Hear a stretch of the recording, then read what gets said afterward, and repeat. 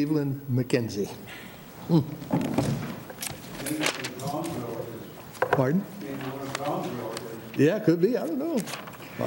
Did you have any Clevelands around here, Tom? Up here in yeah. Nope. Took care of that one.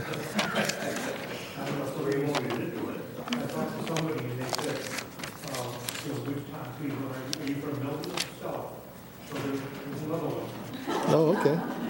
Well, her family originated from up in Coventry. And her dad was a sheep farmer back in the day.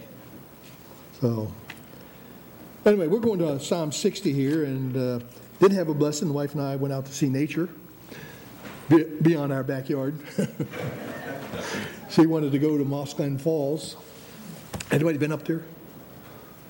Oh, a few folks been up that way, and I couldn't really take a lot of pictures of us going up there because once you get beyond the walk boards and the paths and whatever else up that way, it's tree roots and whatever else you're for the steps to get up there. And I know that when Peg looked at that, she said, "I'm not doing that." And I said, "You got me up here, you're doing it." And so she pretty much crawled up, but she got up there to the top and got down very safely. So we praise the Lord for that. And she told me that was the easiest of the falls to get to. So I got a feeling after that one, she's not going to take me to any more waterfalls at that particular point. I don't know along the way there anyway. So, well, Psalm 60 tonight as we look at the third message from the Psalm 60, the title of The Danger of Presumption, Part 3, The Danger of Presumption. And we're going to be looking at verses 4, 5, and 6, and 7, and probably 8. But as we do, let's go back to the beginning here. It says, "O God, thou hast cast us off. Thou hast scattered us. Thou hast been displeased. O turn thyself to us again. Thou hast made the earth to tremble. Thou hast broken it. Heal the breaches thereof, for it shaketh. Thou hast showed thy people hard things. Thou hast made us to drink the wine of astonishment. Thou hast given a banner to them that fear thee, that it may be displayed because of the truth. That thy beloved may be delivered. Save with thy right hand, and hear me. God has spoken in his holiness. I will rejoice. I will divide Shechem and mete out the valley of Succoth. Gilead is mine, and Manasseh is mine. Ephraim also is the strength of mine head. Judah is my lawgiver. Moab is my washpot. Over Edom will I cast out my shoe. Philistia, triumph thou because of me." Now, as we continue to explore Psalm 60 tonight, the subject of presumption, and we do so to discover the impact that presumption can and does have in and on our lives. In this psalm, David is recounting the problems that his presumption caused him by getting ahead of God. And sometimes as Christians we get ahead of God, don't we? We're going to presume that because what we're about to do for God, therefore God is going to be in it. Now, we said before in the first message series that we did here in Psalm 60 that there's a big difference between doing things for God and doing things with God. The attitude or the exercise of presumption does not exist when you're doing things with God, because God's leading. God is in the leadership position. When we presume, we get ahead of God. And that is oftentimes because we used another title in there, and that was too big for our britches. We don't think we sometimes need to trust God. We don't need to wait on God. We don't need to present it before God. And I'm convinced, even though I'm sure that most of us don't practice it, and you're probably convinced too, and that is that we really need to bathe many of the things that we choose to do or decide to do and bathe them before the Lord, rather than just presuming that because we are the children of God, that if what we're about to do is for God, that God is going to be in it. And that is not always the case. So perhaps initially David was taken aback. He's assuming that because of Samuel chapter 8 and all the different victories that he has won, God was leading him, God was guiding him, God was with him all the way, that this was a no-brainer. I'm a child of God. Look what God's done in the past. I'm going to go do this now. So we don't really have any indication from David that he spent a lot of time praying or fasting about whether he should go up into Mesopotamia and wage war there and to claim what God had promised that he would give to Abraham and so on. And while he's on that excursion, the Edomites from the south attack. And so now he's got forces in the north. He's going to have to give up some of those troops, head to the south there, and protect the southern borders. And he's taken back because he can't understand why in the world would God let that happen. I'm between a rock and a hard place here because now all of a sudden my troops are stretched thin, my supplies are stretched thin, and I'm in danger of losing the nation of Israel. And so, and you look at verse 1, it says, "Oh God, thou hast cast us off," and he doesn't understand that. God, we're doing this for you. I think there's a lot of churches today that are doing things for God, but they're not really doing things with God. They're not being led by God. They're just out there doing their thing. Now, the rationale may, in their mindset, be okay. After all, I mean, how can you go wrong when you're doing things for God? Well, there's a lot of people out there who are doing things for God that have no relationship with God whatsoever. And so there's a huge difference. As the children of God, we need to learn to wait upon the Lord and let the Lord lead. And as the Lord leads, work with Him. Amen? And so perhaps David reasoned within himself. Historically, God had promised the land to Abraham, and it had not been totally taken. It had not yet completely been subdued. And so I'm going to take it on myself to go ahead and do this. Well, God has guided me in the past, David thought. I do not see any reason why he wouldn't be in this endeavor as well. I mean, he promised Abraham, and I'm going to make it happen. And so I will do this thing for the Lord. I will do this thing for the Lord. Well, the problem here, unlike the past, as we had mentioned about 2 Samuel chapter 8, the number of victories that David had, forgetting that somehow each one of those victories that God was in the forefront. So the problem here, unlike the past, in which God used David, in that David was working with God during those other battles. We find here that David is striking out on his own. And so David covers this in this psalm, a number of problems, which is the case anytime that we presume to be acting for God without actually discovering if God is in the endeavor or not. God always has his timing. It may have been that eventually God would have led David to do that.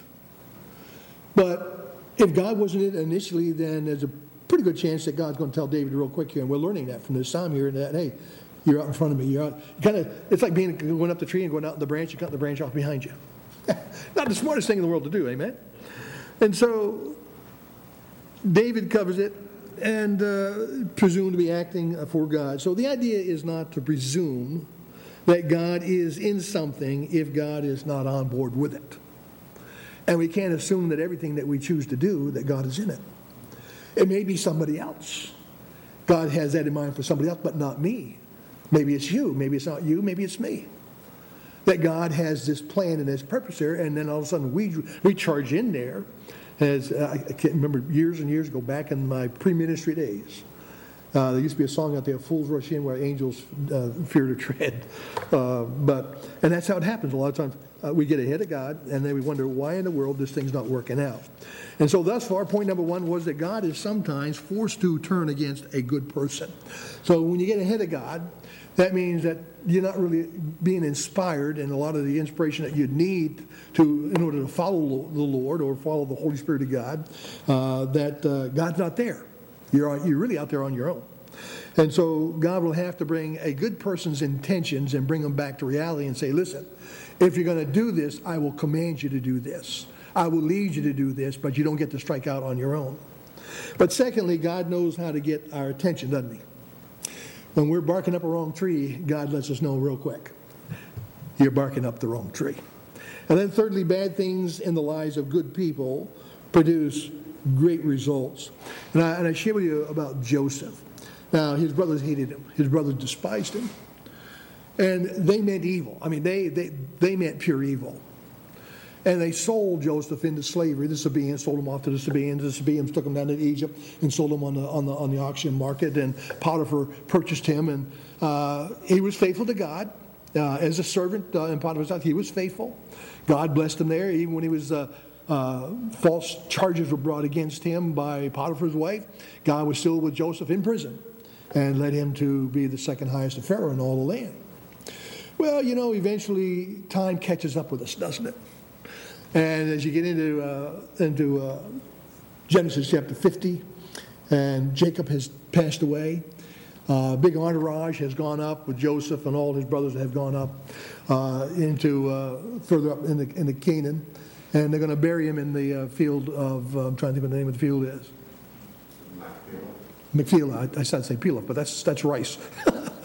but in the field of Machpelah, where he had purchased, and that's where, of course, Abraham, and not Sarah, but who was buried with him. He had two wives.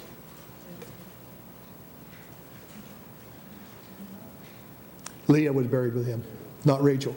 Rachel died, and she was buried by an oak tree. But that was his first love.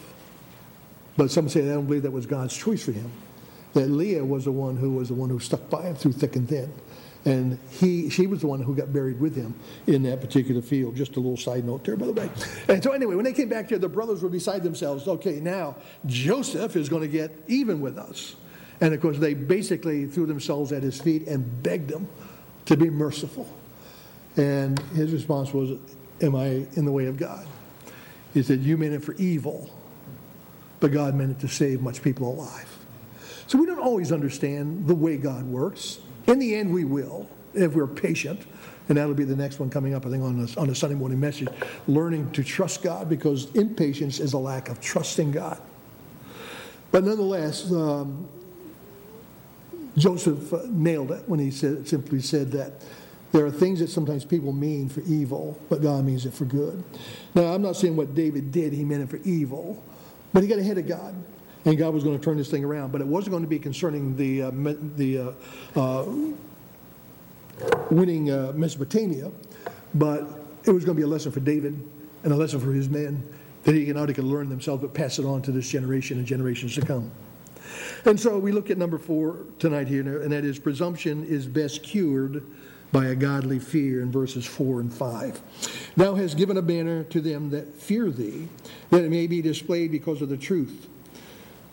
And then verse 5, that thy beloved may be delivered, stay with thy right hand and hear me. Now, not so long ago, an Australian, I guess for lack of a better word, liberal young lady, remember the article, she came to the United States.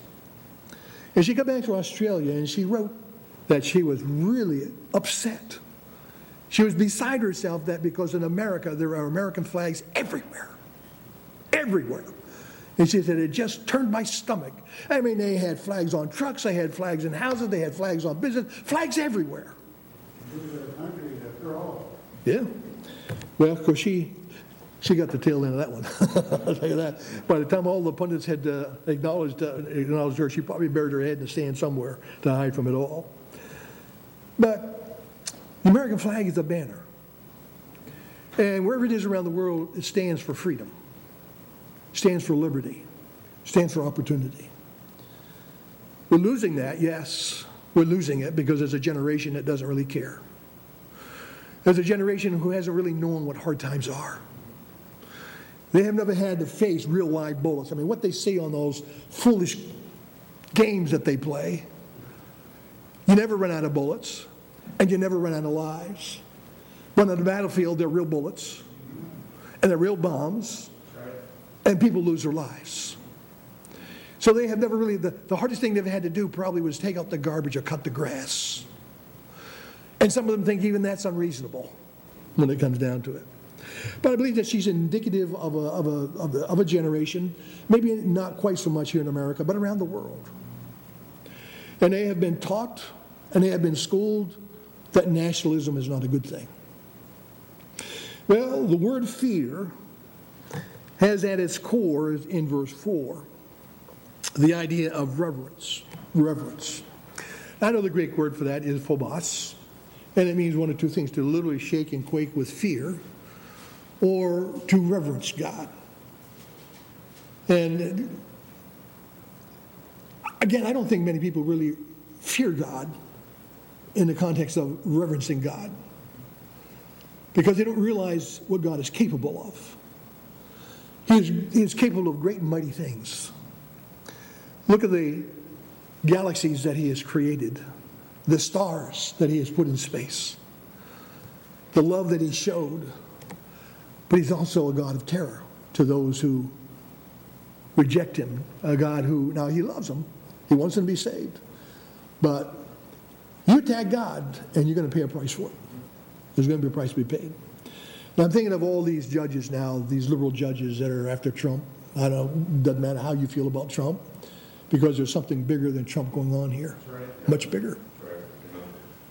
And I'm thinking to myself, you judges are so stupid, because you're going to face the judge who knows your hearts and who knows your wickedness. And you talk about paying a great price. And so for you and I, even today, I believe there is a lack of reverence toward God. Now, David's about to find that he should have had a greater degree of reverence for God when he chose to go up into Mesopotamia. The fact that he really needed to know, is this of you, Lord? God, do you want me to go there? Do you want me to do this? And God, are you with me? But he struck out on his own. And so we look at this here, to revere God as the most important, the most significant person in our lives. And we should choose to do nothing without his leadership. Nothing. And so to fear God in the context of disappointing him as one of his children by ignoring or discounting his leadership in our lives is so vitally important. That first of all, let's not disappoint God by discounting him, discounting his leadership. But to fear God in the context of love, to revere God as the love of our soul and our wanting to do everything at his behest and nothing without him being at the center of it all. Now, I don't question David's devotion to God. I don't question his love for God. However, we can, as David did, to presume to act for God when in actuality we're not. Sometimes we may have at mind and at heart our own best interest. Maybe there is a subconscious attitude and indifference that simply says, if I get God in this, it won't go the way I want it to go. God may have other plans. Well, if God has other plans, then be smart enough to realize those would be the right plans, amen, not the dumb ones. And so a banner is important. A flag raised on a lance or on a pole leads men into battle as a rallying point of the soldiers. If you ever watch any documentaries on the Civil War, that each side had their banners. And you always had the banner man, the one who carried the banner in the battle. Didn't have any weapons. He carried the banner. And usually when the generals or the officer in charge gave the word charge, the men started rushing in the battlefield, and guess who was in the forefront of it all? The man with the banner on the pole. And if he got shot and the bullets were flying, the next man coming along would grab that banner and pick it up. And he'd keep moving forward. Because as long as the banner was moving forward, the men could see it, the men would move forward. And perhaps maybe the greatest banner was the time when the American flag was raised on Iwo Jima. And there were just a few soldiers who managed to get up. Was it Manitoba on Iwo Jima? Suribachi, Mount Suribachi. Get up on Mount Suribachi. And they raised the American flag.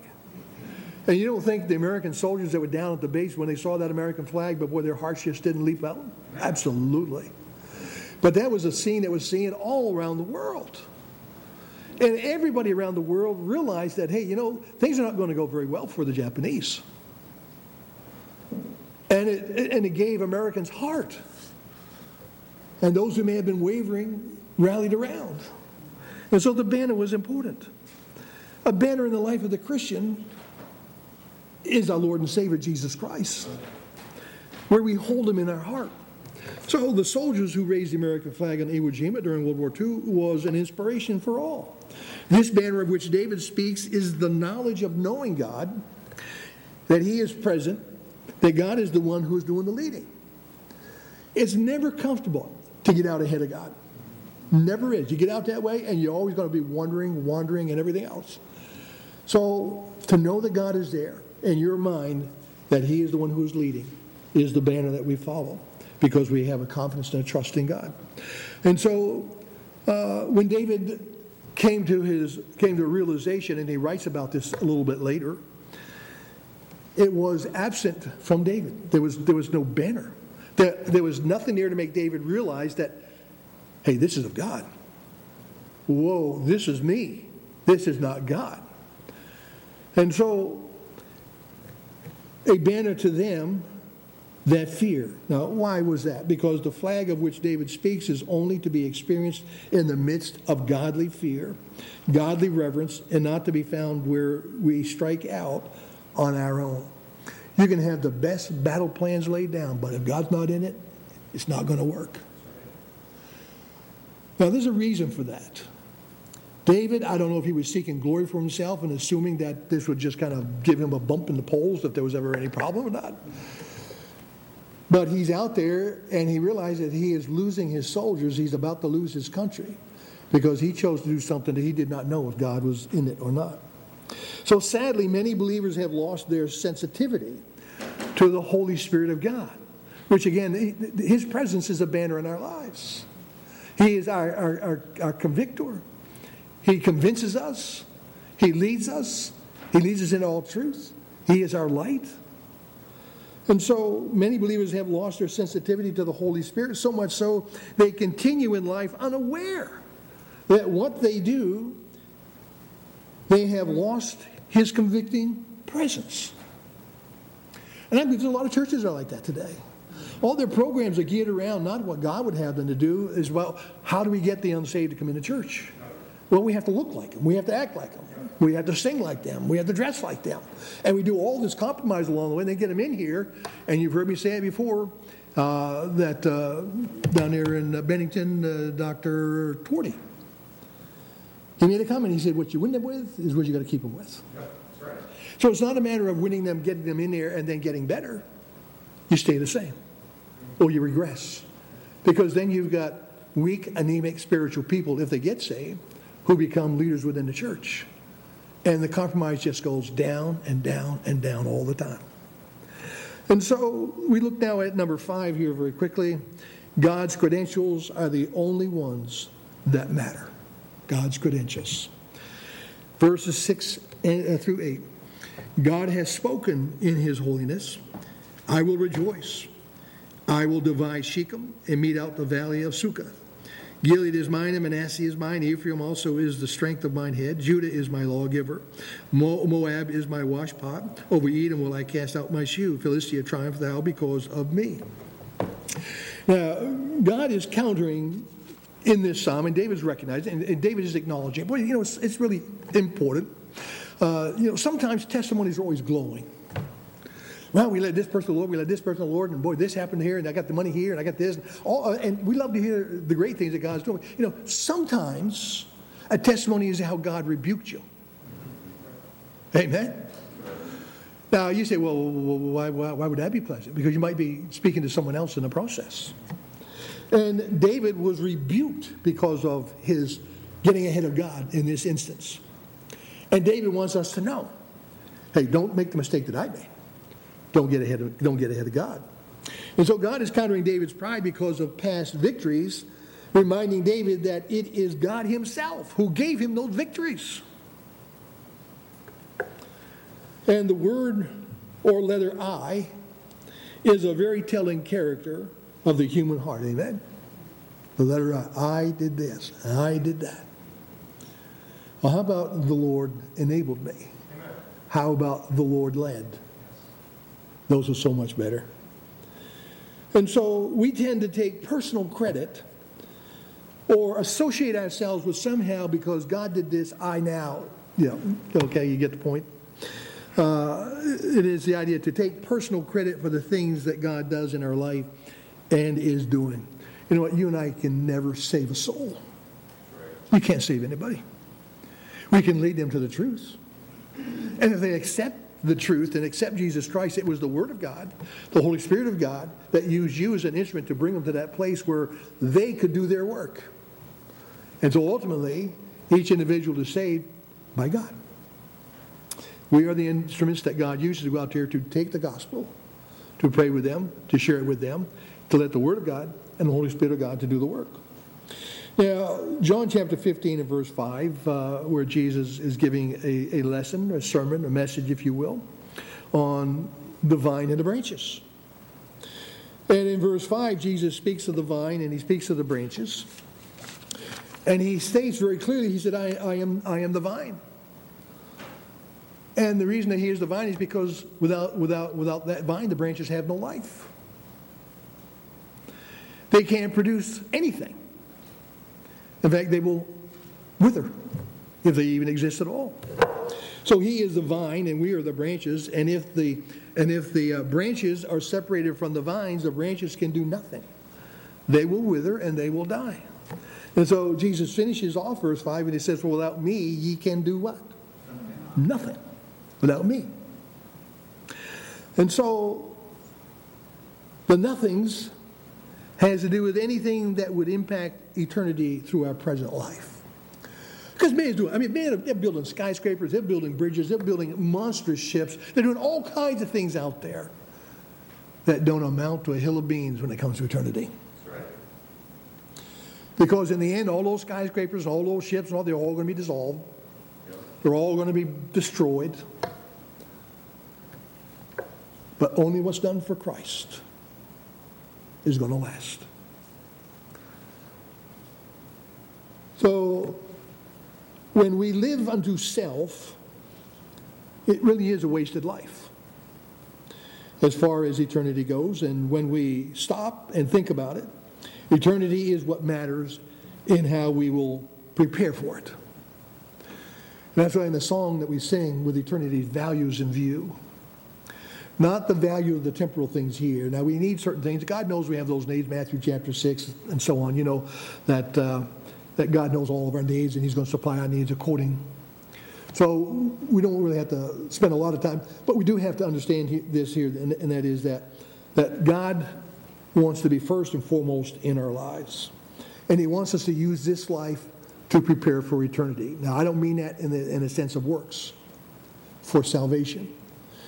As a child of God, I have a responsibility to demonstrate that I am saved, to demonstrate that the Holy Spirit is at work in my life, and to demonstrate that the Holy Spirit is successfully molding me and shaping me into the image of Jesus Christ on a day-to-day basis. And so,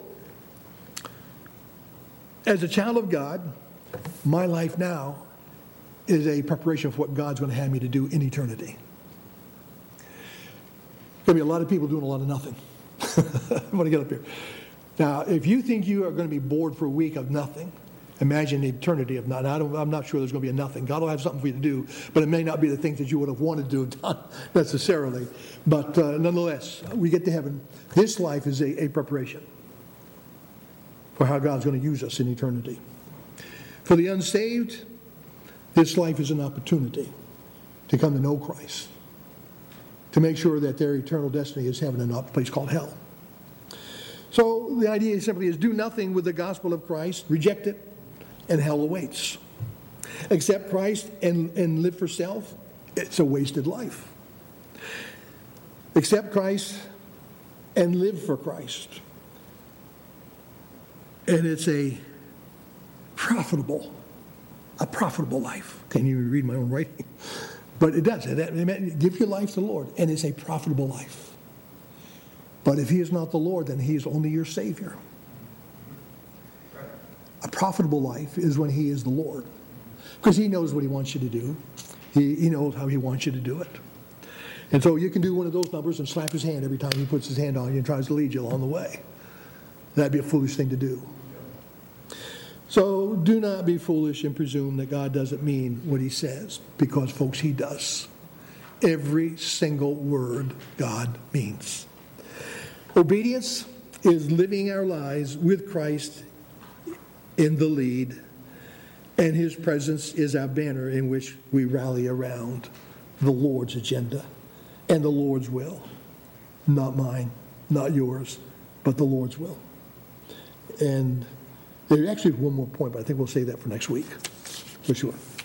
All right, so we got some prayer cards out there. If you didn't get a prayer card, raise your hand, and Steve will make sure you get one.